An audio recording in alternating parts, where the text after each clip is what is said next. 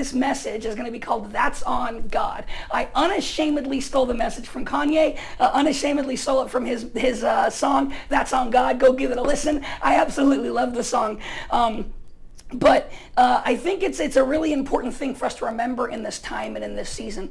It's so easy for us to either get lazy or to try to work really hard. It's so easy for us to get wrapped up in our fears and our doubts and our worries. It's also, I think, really easy for us to slip into our old temptations again and begin to distance from God, because now there's no one really keeping me accountable because I'm just at home. I don't have to go to church every Sunday. I don't have to get involved in small groups. And so it's really easy for us to fall into our old temptations and struggles and worries and fears. And I want to take the time to tell you that if Jesus Christ is living inside of you, if you have the Holy Spirit within you, you're going to get drawn. You're going to get drawn to doing his works still. Just because we have to be in quarantine doesn't mean that the church shouldn't still be the church. Amen. So I want to read a section of scripture, and I'm going to read a really old, familiar verse that I'm sure a lot of people have heard, but I want to look at it in maybe a fresh way. For those of you who've been following along with me in our daily devotionals, I talked about this. I pretty much said my whole sermon on day 4. And so if you haven't been listening and joining us for our devotions, I'd actually love it if after this message you went back and you listened to our day 4 devotional, because you'll probably hear things in this message that I didn't say in that day. But interestingly enough, there'll probably be things that didn't come up today that came up in that. So I would love for you guys to get a fuller picture on what it is that I'm talking about today. So without further ado, we're going to go to Matthew 25, and we're going to read verses 31 to 40. And we're going to ponder on that, and we're going to extrapolate maybe 3 things out of it. And so without further ado, I'm reading in the ESV version. I've got my fancy technical Bible with me today because I did a lot more notes than normal, and I didn't trust my memory on it. All right, so Matthew 25, verse 31 to 40.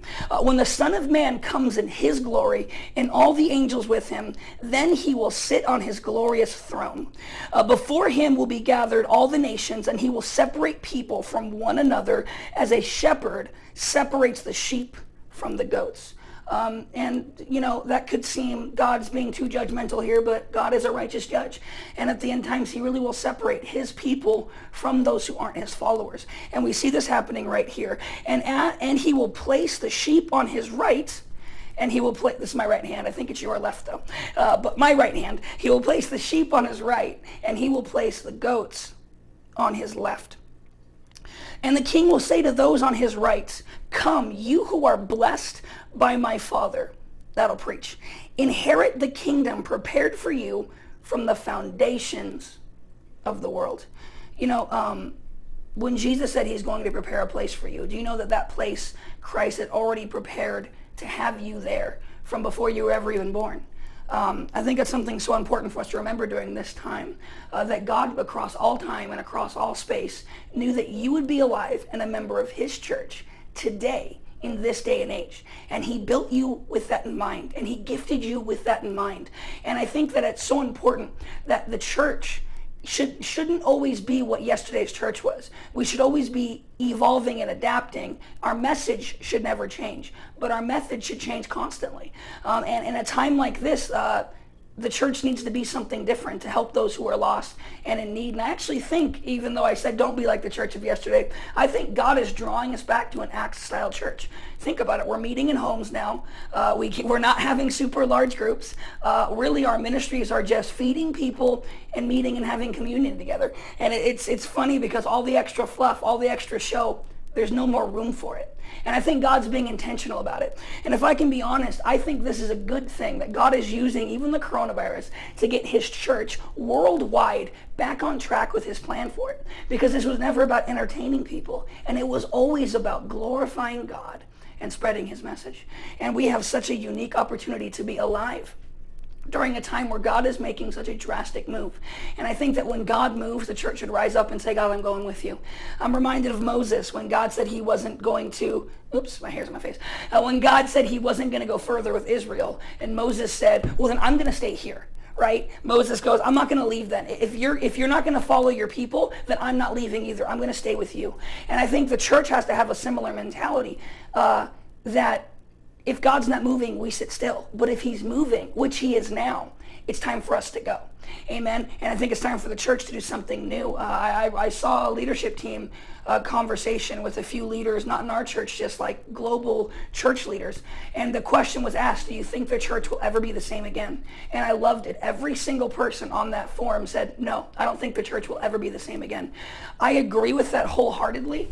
And it was so annoying. I agree with that wholeheartedly. I really fully believe that the church will never be the same again, and that God is actually really doing something. From the foundations of the world, for I was hungry and you gave me food. I was thirsty and you gave me drink. I was a stranger and you welcomed me. I was naked and you clothed me. I was sick and you visited me. I was in prison and you came to me. Then the righteous will answer him, saying, Lord, I love this. They had no idea what he was talking about. Lord, when did we see you hungry and feed you, or thirsty and give you drink? And when did we see you a stranger and welcome you, or naked and clothe you? And when did we see you sick or in prison and visit you? And the king will answer them, truly I say to you, as you did it to one of the least of my brothers, you did it to me. I am not talking about giving today, but that'll preach. If you have something to give, especially in this season, know that God takes it personally. And that when you give and you help our church help others, God looks at you and he blesses you and he takes it as if you did it personally to himself. Now let's look at that from a different perspective. When people help you out, God thinks you are so important that when someone loves on you, when someone takes care of you, God takes that personally. He takes it as if it happened to him. That's how important you are.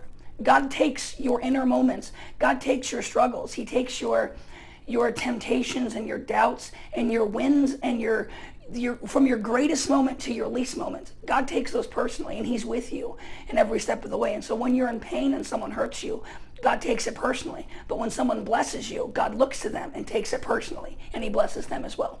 It's why as a church, we don't hesitate to help, because we love being blessed. And we know the best way to be blessed by God is by giving. Amen. Now I'm going to pray, and I'm going to talk about what I actually want to talk about. That's on God. Dear Lord in heaven, I pray for every person in this room.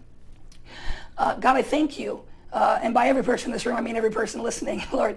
God, I thank you because you're good. I thank you because you're just. I thank you because you're loving. I thank you because this season isn't a throwaway season of our lives, Father God, but it's such an important time that you're going to use to build your people, build your church, grow us into something bigger and greater than we ever thought we could be. God, I thank you that you're redirecting us, God. I thank you that you're creating something that will bring you glory, God. And I thank you that you've honored us and you've given us the opportunity to bless you, God, and to be your hands and your feet here on this world, Lord. We love you. We praise you. We thank you that whether our growths and our change and our salvation and all of our interactions with you were always established by you, that you always had your eye upon us, that you always loved us, that you always cared for us, and God, you walked with us even when we thought we were running from you, Lord. And in your mighty name, in Jesus' name I say, amen. Have you ever met someone who takes responsibility and says they'll do something, and then when they're not able to fulfill their obligation, they try to blame other people?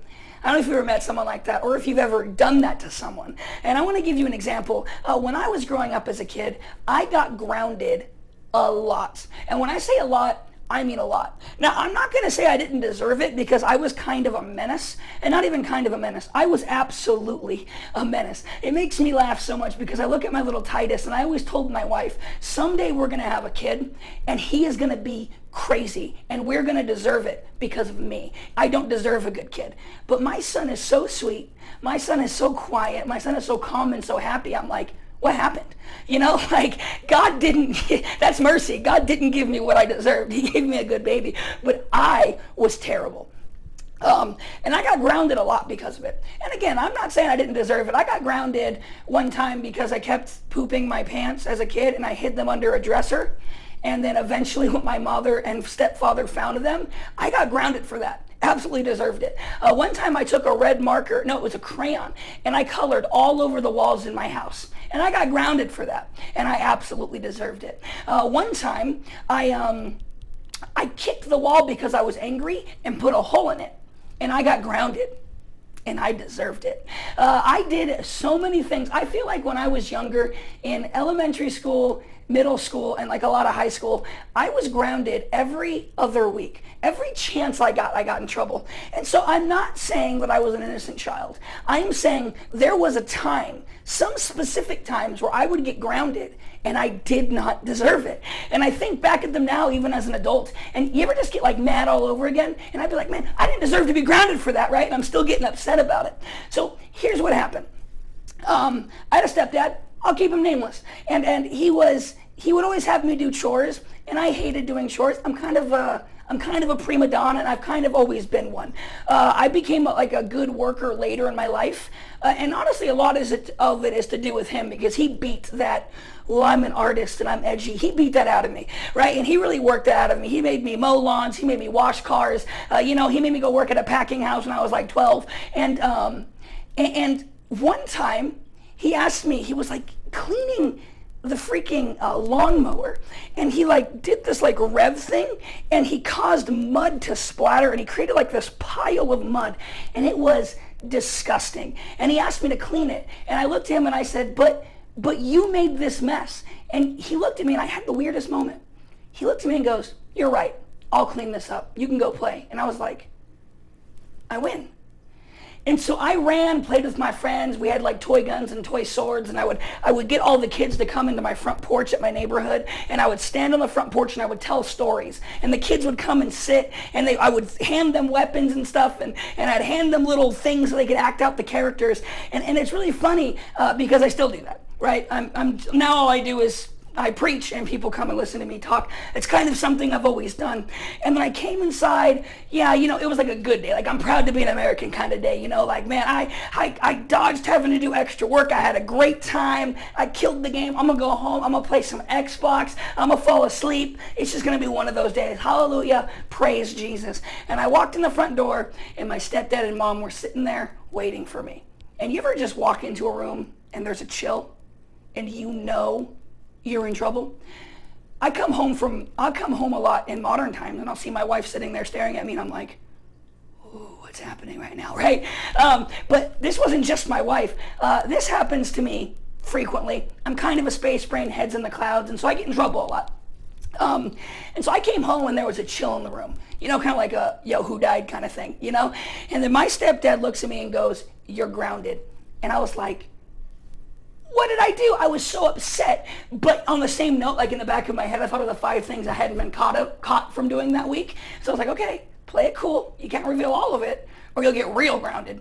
What did they find out? And so I said, what happened? And my stepdad looked and said, because you left that muddy mess that I told you to clean. The level of anger that I felt in that moment, I can't even express. And I yelled. I was like, what? You told me I didn't have to. And he goes, I never said that. And my mom, of course, wasn't there. And because I'm kind of a menace, she took his side. Clearly, Wesley's lying because I used to do that real bad. And he looked at me and he's like, you go clean it and then you're grounded for a week. And thinking back on it now, I still don't totally understand why that happened. But I have a thought. And here's my thought. My thought is that he had every intention of cleaning it. He started to clean it, realized he didn't want to, and instead of taking responsibility for what he said, he pushed the responsibility on me. And what he got out of it was I looked bad, I had to clean it, and he got away scot-free. And I think many of us can notice things, whether it's at our jobs or at our works or maybe even in our marriages, where people say or they'll claim or they'll make promises and they don't follow through, or they have responsibilities and they don't follow through. And I can't tell you how many times I'll look at someone and be like, man, why won't you just take responsibility? Like, you don't even have to do it. Just admit that you're wrong. But no, I didn't promise that. No, you always, you never, those kind of arguments begin to happen. But when you're like 10 and your stepdad starts yelling at you and grounds you, you don't get to argue, right? I had no ground to stand on. And so I just got grounded. And something that I think is so beautiful about our God is that our God is a God who always keeps his promises. See, we have this beautiful promise in Scripture that our God is the same yesterday, today, and forever. And so we can't deal with God. When God makes promises to us. We can't interact with him as if they won't happen. And I think a lot of people try to, quote unquote, help God. And we'll try to, God will make a promise, and we'll think, okay, God made the promise, now I have to go earn this promise. And that's just not the case. And see, like I'm saying in this message, no, that's on God. And when God makes promises, when God says he'll do something, it's on him now. Not because we're prideful and we're putting things on God, but because when God gives his word, you can count on it. Because our God is consistent and he is faithful. And our Bible says that our God is the God of truth. And so when he speaks, truths happen.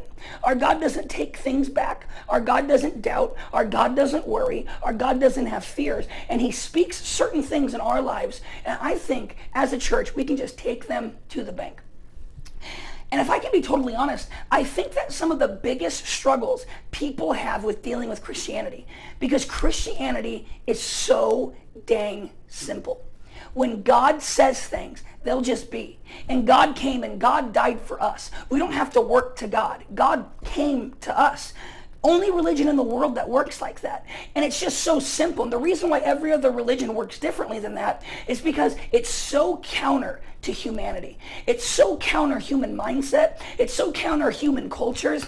You look across all kinds of cultures, across all kinds of times, and they always had concepts of jobs, of work, of responsibilities. And there's a reason for that. We're built that way. But when God enters the fray and he makes promises, you have to know that those promises are as good as gold. And so I want to take us back to the scripture that I read, and I want to take a couple points and notice it. Now again, I think most people would preach this section of scripture, and they would use it as a message on we have to go out, we have to do, we have to give, we have to work, because God brings the people into the kingdom who are brought into the kingdom, who work. And what I find so funny about this is if you look, the people didn't even realize the work they were doing was getting them to the kingdom. The important thing to notice about the people's reaction in this section of scripture is they weren't working to get anything from God. These people's hearts were so changed by God that the work they did was just pleasing to him. And so how do we get from, I know this pleases God, so I need to do it, to looking like these people, where as we have desires in our hearts and we walk in them, we're pleasing God because we're so united with God?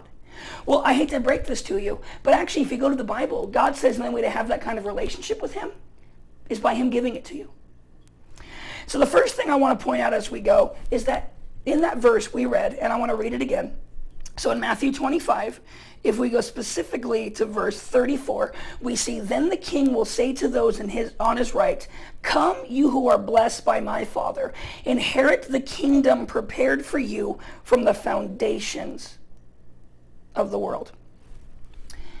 Sometimes people get really uncomfortable by this truth. It's actually become an age-old debate in Scripture. People argue back and forth about God's total sovereignty versus man's free will. And I want to inform you, regardless of which side that you're on, our God, first and foremost, is always in control. Things don't surprise God. God has a plan from beginning to end. In Revelation, in fact, he says that he is Alpha and he is Omega. And the Bible says things that along the lines of Christ was crucified from the foundations of the earth. This means that our God's timeless. And even when the world was made, there was already an established point where Christ was crucified. And because God spans across all time, I think there was always some part of him that was always experiencing the cross on Calvary for us. So I want to bring a verse to you guys. Psalms 64, verse 4.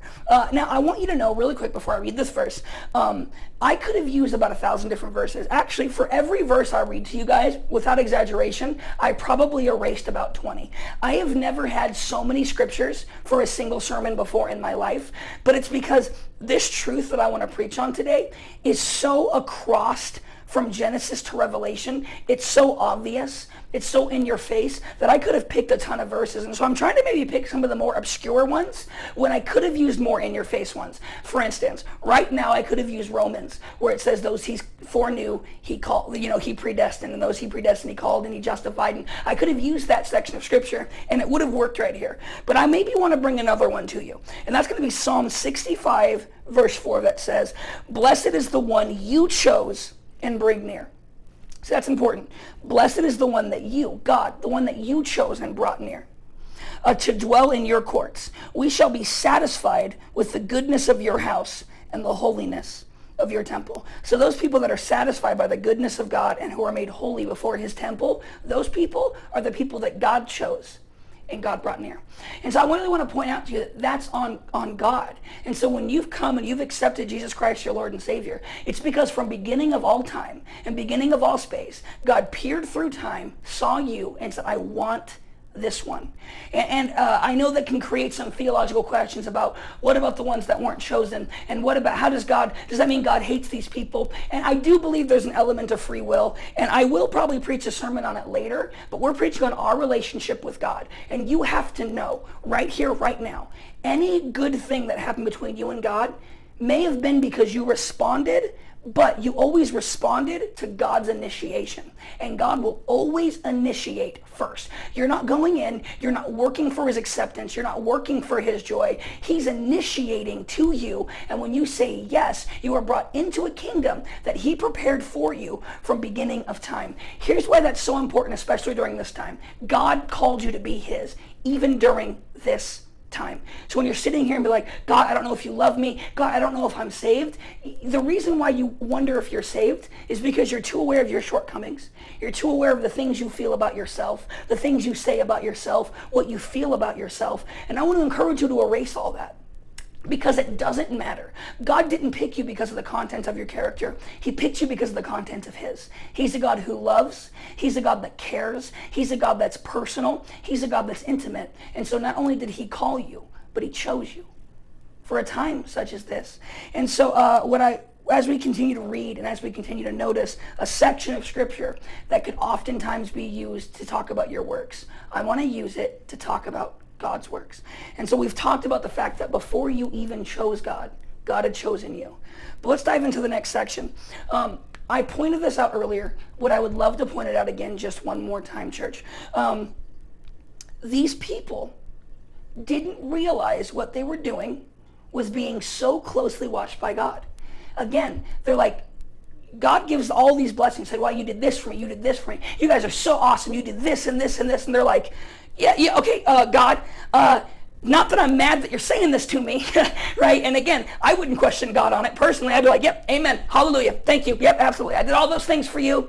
You're welcome, bud. But, but these people are like, God, not to cut you off. I love you. I'm grateful for you. But when did we do those things? And God goes, oh, when you followed and you started to give, you started to love on these people like I asked you to, suddenly you were doing it for me. And these people were like, what? And he says, now come into the kingdom that was set aside from you from the beginning. So here's the thing you have to realize as well. God not only called you from the beginning of time, but it's God that gave you the heart change in the first place. You didn't work for the heart change. And I know the Bible says to walk your salvation with fear and trembling. And again, I do think that's in response to the God that initiates. You will find nowhere in Scripture that says that you can soften your own heart. You'll find nowhere in Scripture that you can change your own heart. You can change on your own mind. You see verses that say renew your mind. But I think if you look at the context, it's really talking about the Holy Spirit coming upon you and changing your mind. And so I'd love to read you a couple verses. First is 2 Corinthians 5:17. Therefore, if anyone is in Christ, he is a new creation. The old has passed away, and behold, the new has come.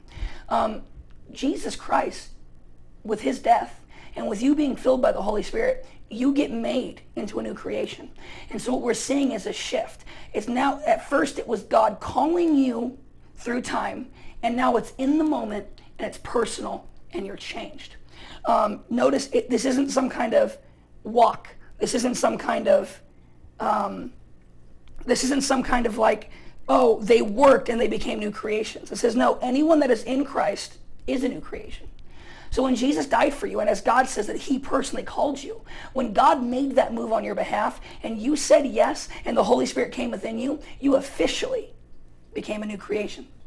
And if that's not enough for you, if we go to Romans chapter 9, verse 15 to 16, we see, for he says to Moses, and he is God, I will have mercy on whom I will have mercy, and I will have compassion on whom I have compassion. Now hear this, church. Verse 16 is important. So then it depends not on human will or exertion, but on God who has mercy. It's not because you wanted it. It's not because you worked for it. It's because God is merciful and God came to you. It's God who brings the change to our hearts. Again, you have to look at the Bible. The Bible says that we're slaves to sin and death. The Bible says that the work, like the wages of sin is death. And before you found God, you had already sinned. And so you were already worthy of death. The Bible says that our hearts, we were children of wrath. We were already so far from God. And so God says it wasn't your will or your exertion that got you here. It's because I'm merciful and I love you. And again, if God's establishing it, God will complete it. And so something we have to begin to get into our brains is God called me. I'm just saved. God changed me. I'm just changed. Charles Wesley is a famous psalmist. He's the brother of John Wesley. He wrote a hymn. And this hymn I quote often because this hymn really impacted my life. And it says, "Long my imprisoned spirit lay, fast bound in sin and nature's night. Thine eye diffused a quickening ray. I woke, the dungeons flamed with light. My chains fell off, my heart was free. I rose, went forth, and followed thee." My chains fell off, my heart was free.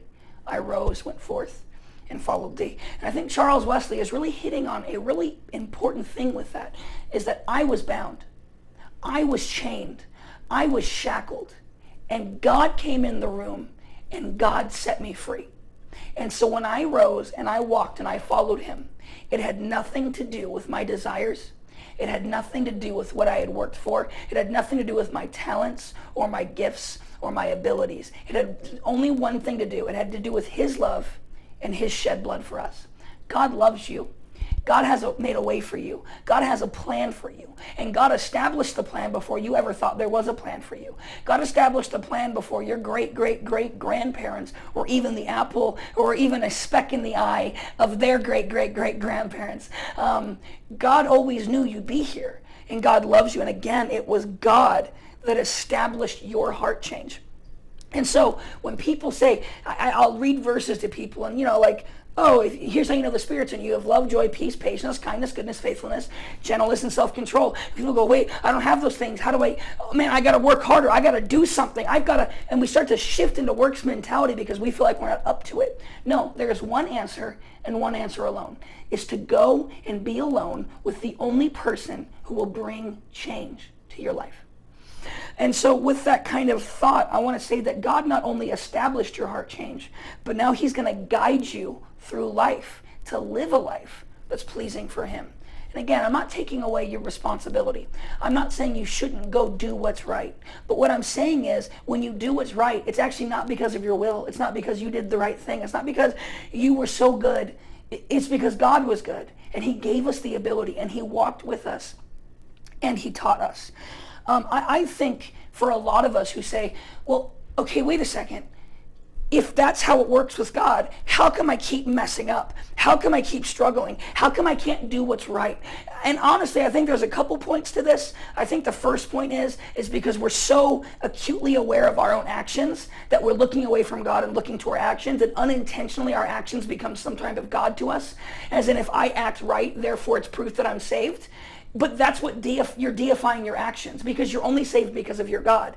And so if you try to attribute your salvation to anything else besides God, you accidentally idolize it. You accidentally deify it. You accidentally make that thing the most important thing in your life. And so what I would say is look back to God. And if you're aware of your shortcomings, I would say pray the prayer that we're going to see in this psalm. Psalm 143, verse 10 says this, "Teach me to do your will, for you are my God. Your spirit is good, and lead me in the land of uprightness." I think that's the answer, church. I think when you say because here's the thing. I think being fearful, I think there's a sin component to that. I think being doubtful and being worried and being anxious, I think there's a sin component to that. On the same note, though, we're in troubling times. We're in worry-filled times. We're in times where anxiety is the appropriate response to any healthy individual whose emotions are actually healthy and in check. And so I would say to look at your anxiety and say, well, I'm just not saved. I think that's wrong. I think the right answer is like this. Say, God, you're not anxious, but I am. Teach me to be like you. Because in this element, I'm just not like you. And notice that I think God will meet us there. And we see David doing that. Teach me to do your will. I think it was David. I forget the context right now. But we see the psalmist doing that. And here's the thing. You don't pray, teach me to do your will, unless you're not doing his will. And so this person's aware of their sin. And instead of looking to their sin and going, wow, I'm just done, they go, I don't know how to overcome this, but God, you do. So teach me to overcome it, because I'll only overcome it through you. And I hope at any point during this, there's no kind of weirdness, there's no kind of doubts, there's no kind of, like, this is an easy thing to like look at the world right now and go, this sermon doesn't matter. But actually, I think this sermon is so pivotal because all of the doubts and all of the worries and all of our wonders about how should we interact as a church and what should I do and is this right or is this wrong and should I be going out or should I be staying home? But God says to gather in groups, and we all have our doubts and we all have these things, and I'm losing my job, and what's Trump going to do, and what's going on with politics, and what's China's acting kind of shady right now. No, maybe it's not. Oh, and Nancy Pelosi's killing it. No, Trump's killing it. No, they hate each other. Like, what's going on? And I think it's so easy to get overwhelmed by these stacking things. And so I want to draw us back to the one thing that matters, and it's God. Politics, who am I supposed to vote for? I'm not going to tell you. Because I always ask that question every time that I've always doubted these kind of things. Who should I vote for? I don't know. God, teach me. God, who do you want to lead? Because you're going to make it happen either way. And so I want to be a part of that. God, what should I do about this coronavirus? Should I go out today or should I stay home? Okay, I know the government's saying to stay home, but this person really needs food right now and I could go get them. So God, pray on it. What is God calling you to do that day? Because he will guide you and he will direct you and he will take care of you. And as you study his word as well, his word will teach you just as well as his spirit will. And there's a ton of Bible verses about that. And one more verse I want to read you to kind of maybe start winding down a little bit is Philippians 1:6. That says, being confident of this very thing, that he who has begun a good work in you will complete it until the day of Jesus Christ. That verse isn't dealing with God choosing you. It's not dealing with your heart change. It's dealing with everything after. And he who has begun that work in you will be faithful to complete it. And so when we begin to doubt our ability to live those good lives, doubt the ability to live a Christ-centered life, to doubt the ability to live a holy life or a righteous life, or a life that's free of sin for the most part, you don't realize it. But the way the Bible's structured is you're accidentally doubting God, because the Bible says that it's his faithfulness that's going to complete that good work in us. And so ultimately, I think our shortcomings are supposed to be magnifying glasses that point us back to God. I think our doubts are supposed to be moments that draw us back to the God who's going to appease the doubts in our hearts. And I think the anger and the fear and the pride and the doubts and the tremblings and whatever it is that you're struggling with. And I don't know, maybe it's an addiction, and maybe you're just apathetic, and maybe you just don't care. And maybe you've been so beaten down, your emotions are just deadened, and maybe you just can't be tender, and you can't be loving, and you can't be peaceful, and you can't be kind. Whatever it is that you're going through, know that your answer isn't to work through it. Your answer is to go back to God and let him continue that work in you. It's to go pray. Listen, we're hopefully streaming this through this new streaming platform, and there's a button you can click. And if you click it, it's going to say pray, and you're going to get taken to a separate chat so other people can't see it, and our leaders are going to be there praying for you. Get prayer. But then don't leave that prayer and say, okay, they prayed for me. After this message, well, I say go back and listen to that devotional, but then turn on some worship music. I mean, I know this message isn't going to be as long as a normal church service, so make your personal time as long as a normal church service. And go back to the God that's going to take care of you in the first place. Go back to the God that's going to build these things in you. Because again, that's on God. God's going to do it. He takes it personal because it's his promise, it's his spirit, it's his will, it's his leading, and it's his guiding. And just because I want to prove a point, I want to close on a single section of scripture. It's going to be Ezekiel 36, 25 to 28. And the reason why I want to end on this section of scripture is because I want you to know that before the Holy Spirit was ever at work in the lives of any people in mass, before God's church was on this earth, all back in time before Jesus died on the cross, God spoke that this would happen. This exact thing would happen. And so Ezekiel 36, 25 to 28. I will sprinkle clean water on you, and you shall be clean from all of your uncleanliness, and from all of your idols I will cleanse you. Again, are they cleansing themselves of their idols? No. God says, I will cleanse you of these things. And I will give you a new heart, and a new spirit I will put within you. And I will remove the heart of stone from your flesh and give you a heart of flesh. And I will put my spirit within you and cause you, again, not let you, he's going to cause you. He's going to do it. Cause you to walk in my statutes and be careful to obey my rules. And I love this. You shall dwell in the land that I gave to your fathers. Ready? And you shall be my people, and I will be your God. God is your God because he placed a new heart in you and caused you to be with him. He loves you. You matter. Your shortcomings, don't look to them. Look to him. What's going on externally in this world? I know it's easier said than done sometimes, but don't look to it. Look to him. You might want to maybe limit your amount of media exposure right now because it's just building fear. And again, I still look at the media. I'm still reading articles. I'm still watching when Trump comes out and talks. I'm still listening to some people talk about it. But I'm not listening and paying attention enough to be filled with fear. I'm not reading every conspiracy theorist posts. And some people might, well, we need to know everything. I don't think you do. I think the Bible says to be ignorant to the things that are evil and be wise to the things that are good. And I think that when the world falls apart and when things aren't being done right and the church needs to rise up, the church will never rise up because they're looking at a broken world. We'll rise up because we're looking at the God who cares for the broken world. No matter, there was no excuse to shift your gaze from anything besides him. And if you feel like you've shifted, if you feel like you're looking to things that just don't stack up in relation to eternity, again, get prayer. Again, go and pray yourself as well. And realign your gaze back to the only person that's going to give you any kind of freedom. Church, God loves you. Church, you're significant. Church, God filled you with his spirit because he wanted you to walk with him. Church, he's not keeping mysteries from you. You can actually have full access to the truth of who he is. I love Josh White in his song. It's called Enclosed by You.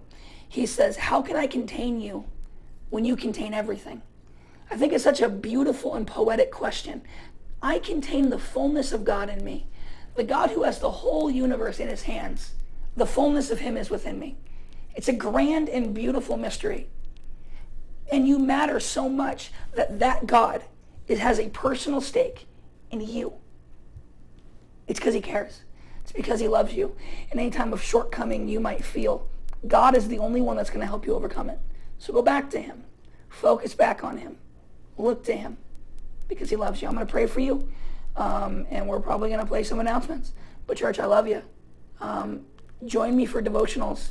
I'm doing it every day except for Sundays at 6:30 a.m. We're shooting to start doing worship Monday nights, so keep an eye on that. And we're doing communion every Wednesday night, and we're doing intercessory prayer. Jesse's gonna come pray with you guys every Friday night. And so know that our church is making a very active step of being involved with you every day of the week. Because in these troubling times, no one should be alone or scared or isolated. Take advantage of this. Get closer with your community. Get closer with your God. And help those in need. Again, if you need help, please text "help me" to that number that's going to pop up on the screen. And guys, for real, we're starting to get to the point where we don't have as much to give as we have people needing. And so, yeah, there are more people in need than we have things to give. I'm not sure if I said that right. So if you have something, I would really encourage you to pray and let God guide you. But I would encourage you to give, to not save in fear, but to give in faith. Because I know that God's going to meet us. He's going to take care of us. Don't let these scares about the economy affect you, because God's going to take care of his church one way or the other. And I'm not always promising financial blessings, but I do promise you that you're going to follow the path God has for you.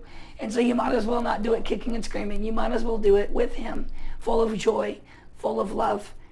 Amen. Dear Lord in heaven, I pray for every person under the sound of my voice.